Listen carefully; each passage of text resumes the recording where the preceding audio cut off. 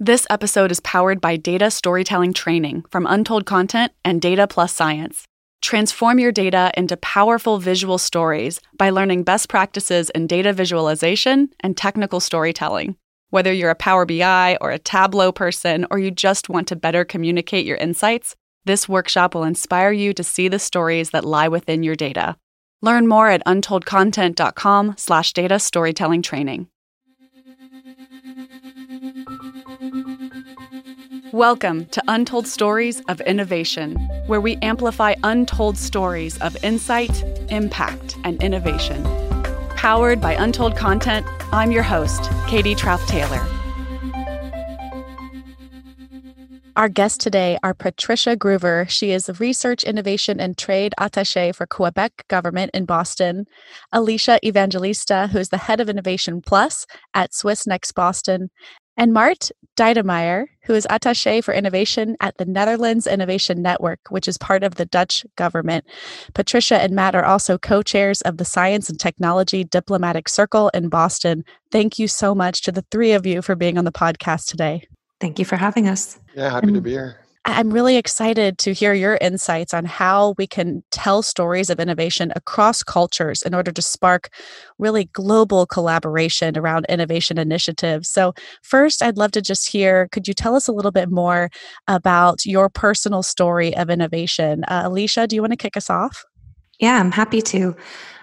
So I personally have always been really interested in asking and answering questions, particularly around science, the way the world works, and the way our bodies work. And for me, that meant getting my PhD in molecular medicine, and then eventually discovering that there's more to the world than just being in the lab, particularly the fields of technology transfer and open innovation. So my professional journey started with the US federal government.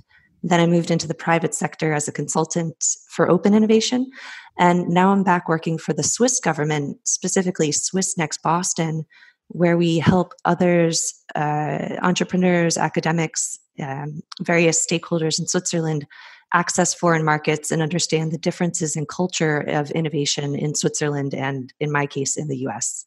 That's incredible. Thank you so much for sharing. Patricia, what about you? I feel like me and Alicia's background is similar, although I don't have a PhD. I have a master's. I have a master's in public health and epidemiology. And I basically worked in public health and epidemiology research after I graduated from school, but realized that I wanted to also get a bit outside of the lab, or in my case, get away from doing research and statistical epidemiology. So, I found this role I started at the British government actually, and then I eventually moved over to the Quebec government where I am now, working as a research and innovation attaché.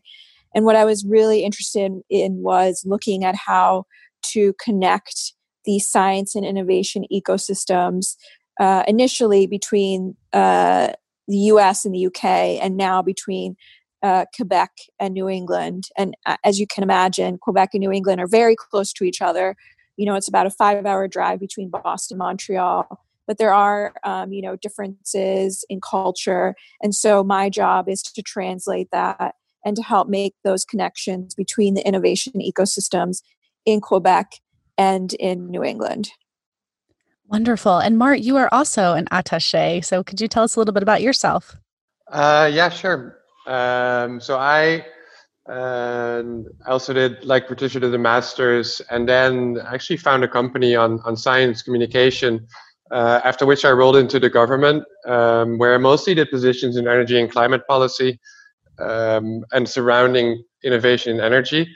And interestingly enough, I found that what I found the most interesting angle in innovation and science and technology in general is how it can change the world. And how it can actually create societal benefit.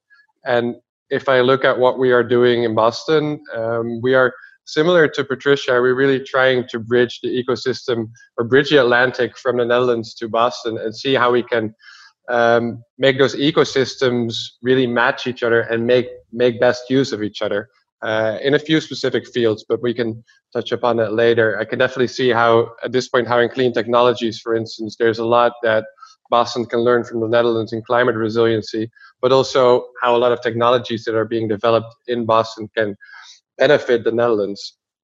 That being said, I think generally innovation for me, if you ask a personal question, it's also really a question like, how does it happen? And that's something I've been discovering over the last year. Like, every organization wants to innovate, right? Whether it's through applying science on societal problems. And there's a lot of theories how we can best make this process happen. And I think, in my opinion, we do it best by cooperating across borders. Absolutely. Tell us a little bit more about the Science and Technology Diplomatic Circle and the number of countries and stakeholders involved in that organization. Yeah, there's about 67 or so, give or take, member organizations, and that includes regional governments like myself, and then, governments like Switzerland, the Netherlands, who are based in the greater Boston region and have an interest in emerging science and technology trends and issues. So normally each month we go to see, what innovation is happening around the Boston area that we might not be aware of. So for example, about a month and a half ago, we visited the Tufts Silk Lab. And, before I went there, I was thinking, well, why would I really be interested in silk? Like, I was thinking it was more fabric based. And then you go there and you realize how they're turning silk into these smart materials, that can be used for things, like putting an electrode on a piece of dissolvable material in your mouth to determine how you're chewing, for example. So, it's really innovative thinking. And so we rely on our members. So the different countries come up with these visits. This one has a lot of, the Tufts Silk Lab had a lot of links to Italy. So, I think it was a suggestion from one of our Italian members. And then, we might think of other places that are really thinking outside of the box and might be of interest to the members in terms of future partnerships, or just to understand really what's happening in the Boston ecosystem in order to better inform their science and innovation strategy in the region. It's incredible, the idea that, of course, I think it's just very helpful for the innovation community, those of you who are listening who maybe don't know that there are global efforts happening on this scale and that this can happen at a regional and a cross-country level. It's really inspiring to hear that you are uniting together and sort of taking tours and trend analyses together to understand where innovation exists and how it might work cross-culturally. Can you tell us a little bit about your personal perspectives on storytelling and the role that it plays in innovation? It's one of the most important parts, and I don't think to put it frankly, I don't think we're doing it well enough. What I think, what we all observe is that within certain communities, so either within the science community and or within more of, say, the biotech community, there's a lot of communication and people do understand each other. But to bring it out into the world is something that a lot of people are trying, but I think storytelling in there is a very important part of it, as it might not be as obvious to someone who's further away from a very complex technology, say quantum computing, to see how that could actually impact and change the whole world for the better. And for those kind of stories, we need people who can actually tell that story in a way that's understandable to everyone, I would say. There's a term that I studied when I was a professor called public intellectualism, which is the idea that the public can, in fact, understand the insights of experts, that they deserve to be knowledge makers and to understand knowledge. And that if the intellectuals in our community and the experts in our communities can make a concerted effort to value communicating to the public, that we're all going to benefit as a result from that. So it speaks to me that what you're saying sort of speaks to me of the value of public intellectualism overall. So thanks for sharing those thoughts, Mart. And this is Patricia here. I would add that I think storytelling is something that we do every day in a way. There's so many stakeholders in the Boston ecosystem. This is one of the two innovation hubs in the US and, one of the life sciences, I would say top life sciences hub in the world. And so, our challenge every day is getting people's attention to maybe, think about partnerships with institutions or universities in our respective regions to, attract them to work with those institutions or universities, for example. So I would say that storytelling really helps us in our day-to-day jobs. Some people might not understand that Quebec is actually a leader in artificial intelligence, for example. And it's my job as the science attaché for the Quebec government office in Boston to go out and make sure the people in the AI ecosystem are aware of that. So, making sure to meet with the right people and making sure to, understand what's happening in Montreal and to be able to let people know about that, on a frequent basis is something that I think that we all do, especially, as representatives of foreign governments. Yes, what I love about all of your positions is that you are essentially ecosystem builders at the global scale. A lot of people sort of think about innovation ecosystem building at a city level or a regional level. And in the States in particular, we talk a lot about New York and Palo Alto or Silicon Valley as being the major hubs of innovation. And we're making concerted efforts to show other potential innovation growth centers throughout the country. But I think it's especially critical that we continue to think about where the innovation hubs exist around the world and continue to share and communicate amongst those communities so that we're not leaving anything on the table when it comes to making sure that we're finding ways to collaborate and not leave technology behind or opportunities behind. Yeah, absolutely. We actually just did a roundtable a few weeks ago with a company from Lausanne, Switzerland, and they were interested in what made Boston a biotech hub and how they could recreate that in their own area.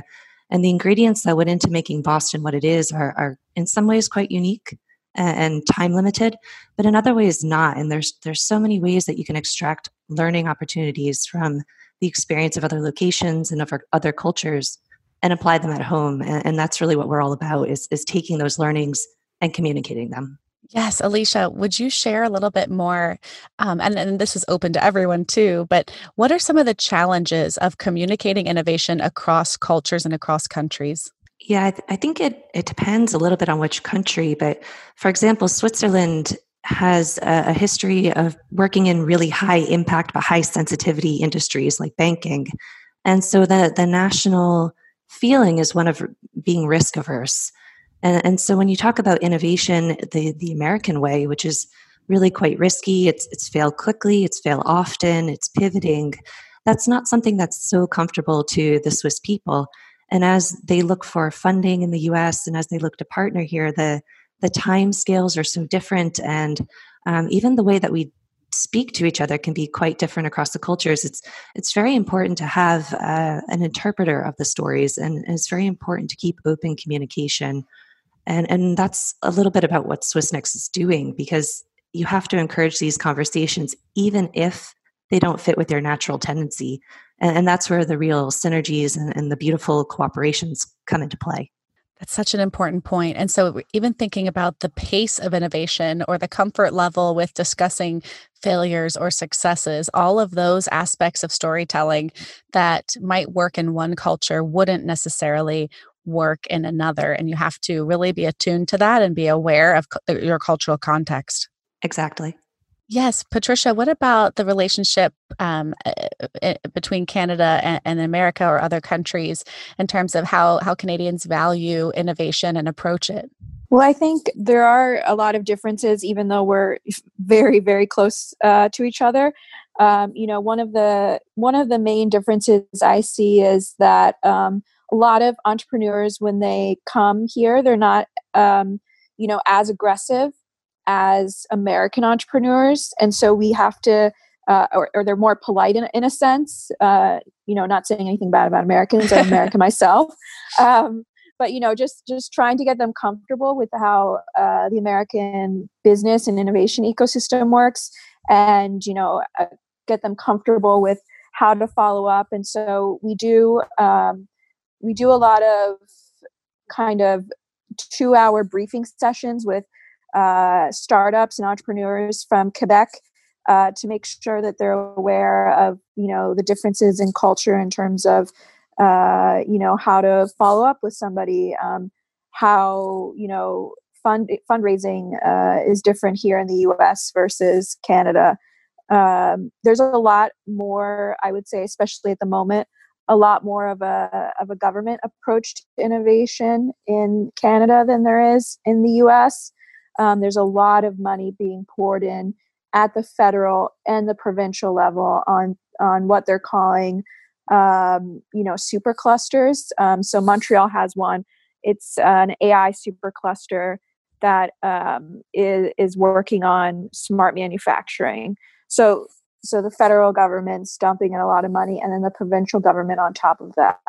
And we actually just had a group of people from Boston and Pittsburgh visit the Montreal AI ecosystem, and they were very, very impressed by how much coordination and funding and how many different actors were involved, as opposed to the smaller governmental approaches that we have here in the U.S. So that's been something that our American partners and colleagues would like to learn from Quebec.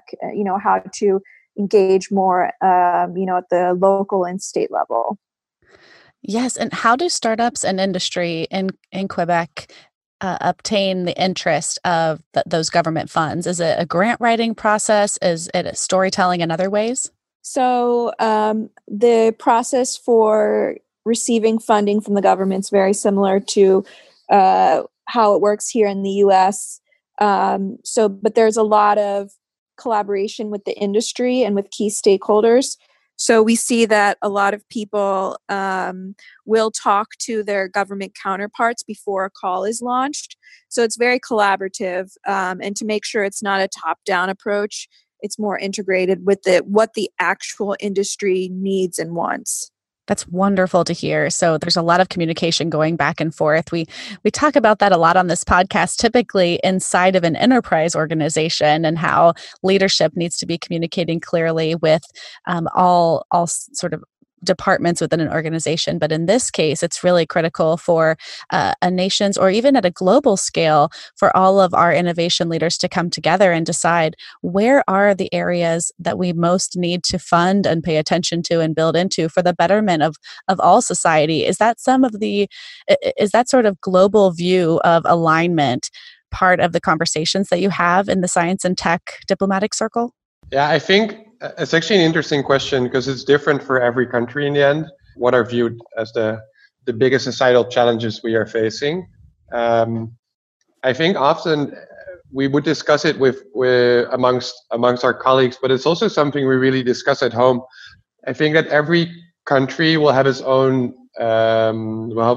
priorities when it is about societal benefits. So that could actually be, for the Netherlands, it would definitely be climate resilience, it's life sciences and health. And more you see that countries are not shaping their policy towards pumping a bunch of money in a certain industry, but way more looking at a certain challenge in society.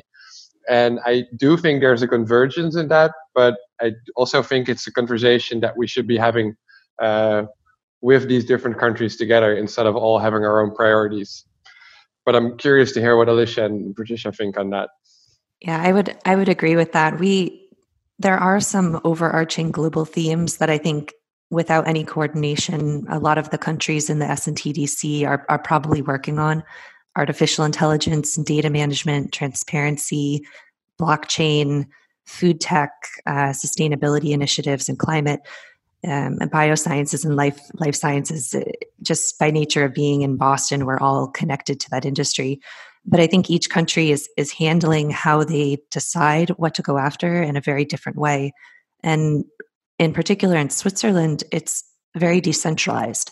And a lot of the initiatives are starting at the cantonal level, which would be more like the state level in the US. And they're transforming into these innovation valleys, or regional clusters of industry. One of the newest ones is Food and Nutrition Valley.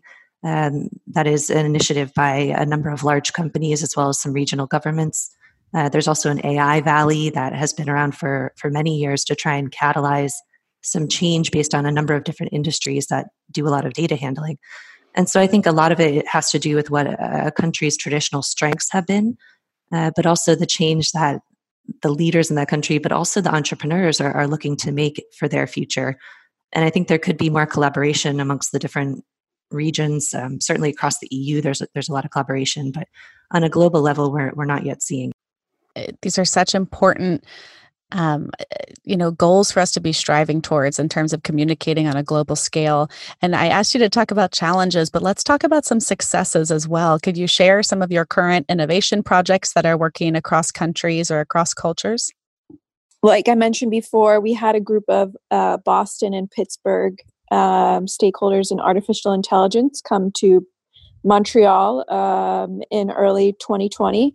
And that's part of an initiative that the three cities are working on called the AI Triangle. And so it's building a regional collaboration around artificial intelligence. And so some of the things that we're thinking about, project-wise within the AI Triangle are supporting our entrepreneurs, looking at how to develop AI in an ethical and sustainable way, and also to be more inclusive and, looking at diversity when hiring. And then also, how do we attract and retain, our top talent in artificial intelligence? I think all three of the cities suffer from, some of their top scientists going to Silicon Valley, unfortunately, for more pay. So how do we make sure that those, scientists stay in our areas and contribute to the ecosystem? So it's sharing best practice. It's doing, trade missions between the three cities with entrepreneurs, and it's, sharing expertise between government officials as well. Thank you so much, Patricia. Alicia, what are your thoughts? Well, we've had a really lovely story arc in drones for Switzerland between the Federal Office of Civil Aviation and the FAA in the US. And Switzerland has been a leader for a while in thinking about how to do policy around airspace. And the US is actually a little bit lagging in that space. And so Swissnex, over the last, I'd say about 2 years, has really been exploring from the angle of multiple stakeholders how you address drone policy and how the Swiss government can actually work with the US government to create a cohesive policy. And so we've had a number of programs where we've brought in academic stakeholders, we've brought in entrepreneurs and larger corporates, as well as government policymakers across the two countries to speak together, to ideate, to identify the opportunities and the challenges in the new drone frontier, and to think about who the potential impact or who might be impacted by potential changes in the way that we live our lives, but also the way that we regulate risk in airspace, who those people might be. And it's resulted in a really nice ongoing collaboration between the two governments about how to set policy, how to think about setting it, and what the trade-off of risk and reward are.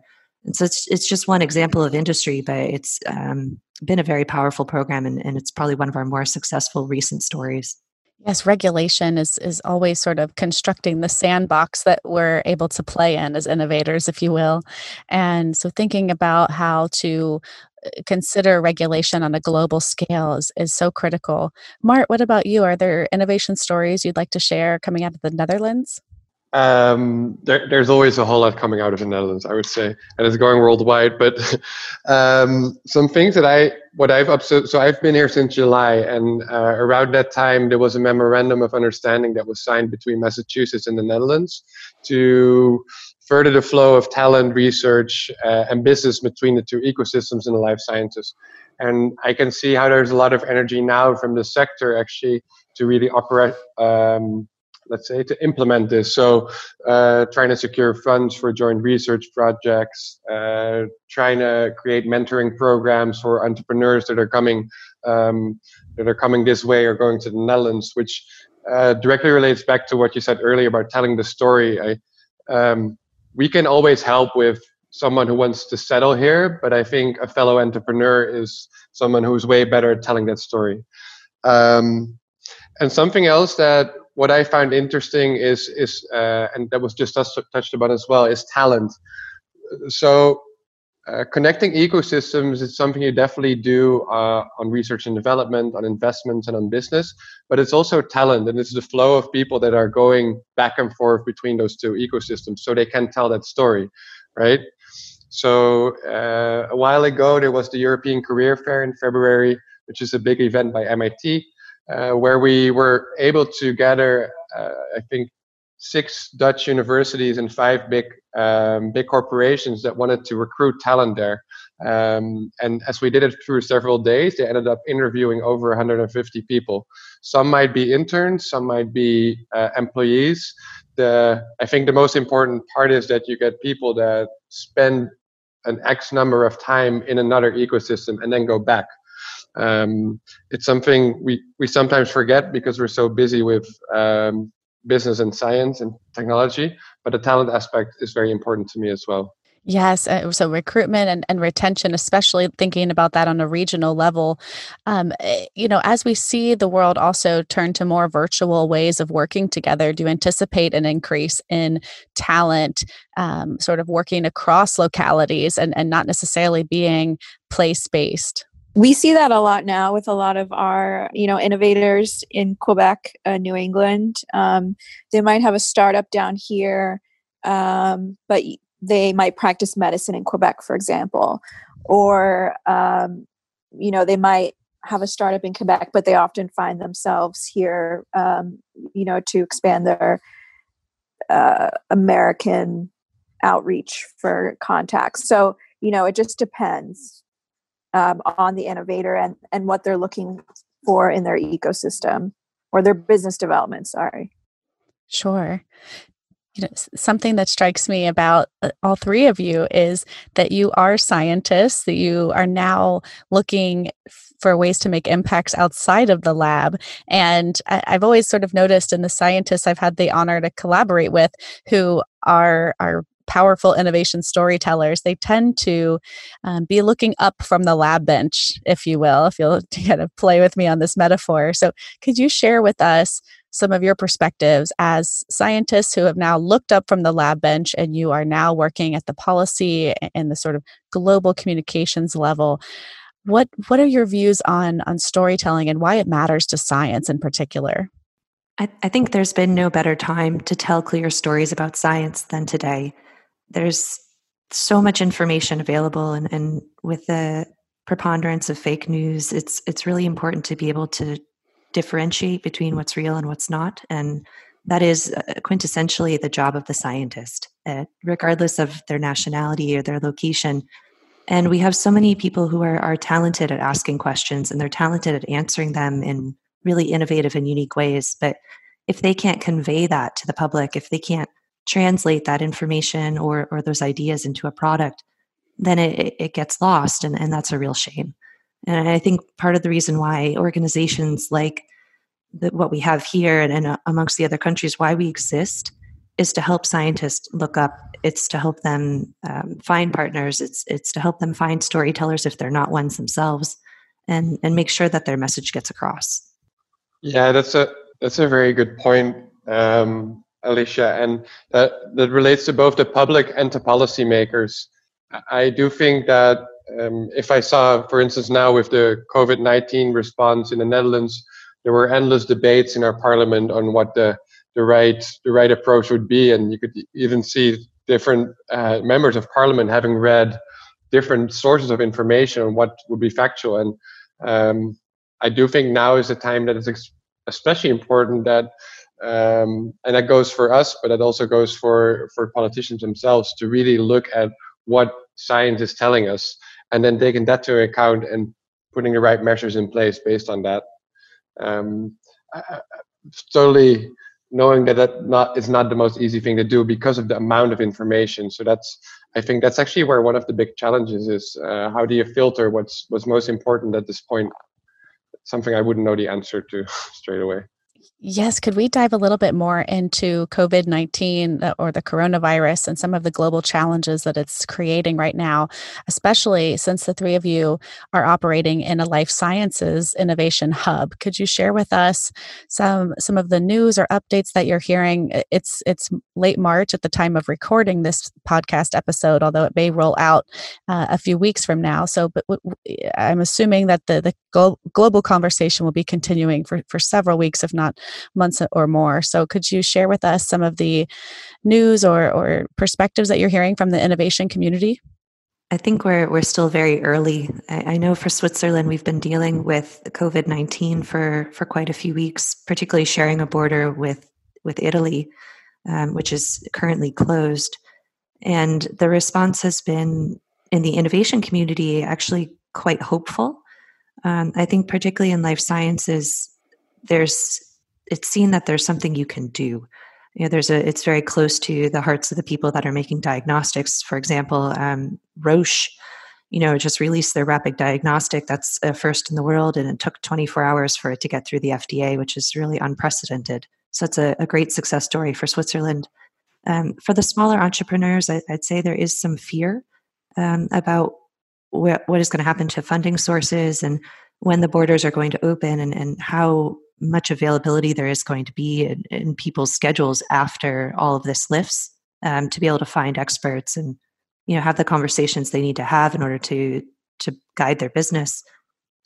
We work with a number of startups who typically physically will come to the US to try and meet with key opinion leaders, and of course all of those trips have been put on hold while Boston we're not currently under a shelter in place initiative, but we're pretty close to it. And of course, the medical community is under intense pressure to respond to cases that they're seeing. We at Swissnex are looking to go virtual with a lot of our meetings. We're also looking at this as an opportunity to practice for a time when we want to be carbon neutral and we want to be able to have the sorts of conversations that we normally have in person in a more environmentally responsible way. So it's not all terrible as much as this is a tragedy. It is also an opportunity, and we're trying to stay positive and look at it that way. Yes, Martin, Patricia, would you share your thoughts too? To quickly add, well, definitely like for the life sciences, like Alicia said, in anything diagnosis, treatment, the use of data in that matter, you can see the energy that's coming together, right? Everyone is wanting to help and trying to work to a solution as fast as they can.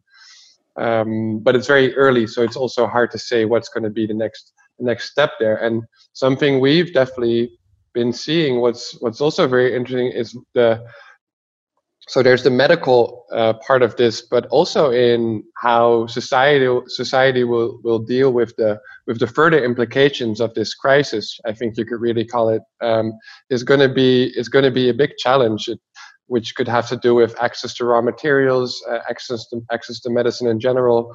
I notice an initiative which we support, which I really appreciate, is what MIT Hacking Medicine is doing. Is that they will try to organize hackathons, virtual hackathons, where they will focus at the biggest challenging issue at that point in time. So not necessarily finding the cure, but maybe a shortage of a certain material or food at that point. I think, like Alicia said, to find a silver lining, this is definitely a time when we will see how different actors in the ecosystem are able to help society in a multitude of ways. Yes, absolutely. Patricia, do you want to add some final thoughts on this topic? Yeah. So the first vaccine candidate to come out of Canada was actually from a Quebec startup called Medicago. So there's been a lot of push in the life sciences ecosystem in Quebec to find some sort of solution to help with this pandemic. And, as everybody said, in Boston, in a life sciences hub, we're seeing a lot of the actors come together. Moderna had the first vaccine, sequencing the genome of the virus, that kind of stuff. So we're, seeing a lot of innovation here in our ecosystem. And, there's a lot of hope right now in the industry. And that's something that we're all keeping tabs on right now, and hopefully we can find a way to connect our ecosystems in a virtual manner rather than, face to face. I think that due to this pandemic, there'll definitely be a shift in the way that we all function. A lot of us probably help of missions come over from our various respective regions, and so we might see more people switching to virtual like webinars or whatnot, which you can continue collaborating in that way. And like Alicia said, it's more carbon neutral and benefit to reducing emissions. Well, these perspectives have given, I know, me so much hope. And I think, I hope that all listeners in the innovation community are encouraged and inspired, especially to think about how you can engage in organizations like the Science and Technology Diplomatic Circle, SwissNex, the Netherlands Innovation Network, and of course, all of the work coming out of Quebec in terms of AI and other opportunity spaces. So thank you so much, Alicia, Mart, and Patricia, for joining this conversation. And I'm so grateful to have had you on the podcast. Thank you. Thank you. Thank you. If there are other ways that our listeners want to engage with you on social media or online, how can they find you?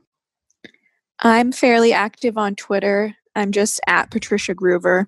And I'm most active on LinkedIn, but you can also follow SwissNex Boston on LinkedIn, Twitter, or Instagram. Yeah, that's the exact same for me. You can find us on Twitter, the Netherlands Innovation Network. You can find on Twitter and on LinkedIn, and myself as well. Wonderful. Great. And we'll include all of those links in the show notes. Thank you again so much to the three of you for joining us today. Thank you. Thank you. Thank you. Thanks for listening to this week's episode. Be sure to follow us on social media and add your voice to the conversation. You can find us at Untold Content.